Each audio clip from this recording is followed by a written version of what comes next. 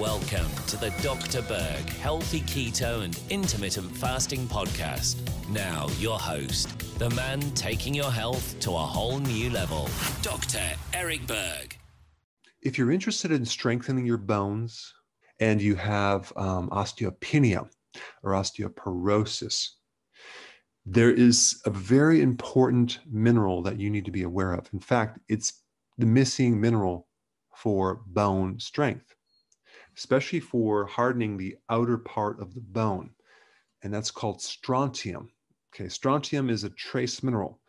It's a mineral that's needed in very, very small amounts. Now, we all know that calcium is important in strengthening bone, and you need calcium in a certain amount. And strontium is very similar in its chemistry to calcium, but it's not needed in very large amounts, but you need it in certain amounts.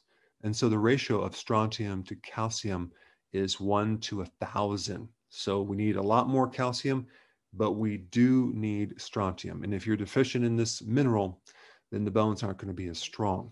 There's two very interesting studies. The first one was started in 2000. I went to 2004. It was a total of 3 years. It was a randomized, double-blinded, placebo-controlled study.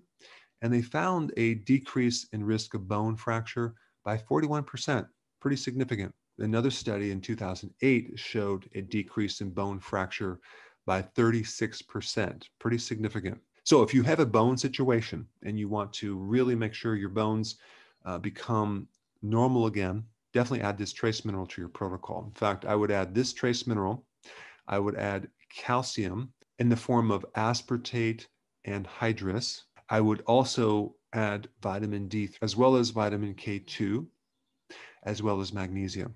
I'm going to put a link down below for more details on that, but that's what I would recommend for building bone in a blend of all of the trace minerals, because a lot of these other minerals are involved as well. Now, the interesting thing about this trace mineral, strontium, is that it's also involved in a very specific type of phytoplankton called acantharian. Okay.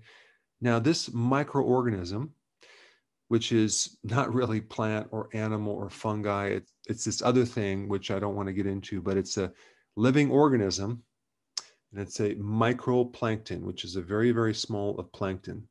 Normally, plankton lives in the sea, and whales and other fish consume it, and it fossilizes, and it ends up in the bottom of the ocean.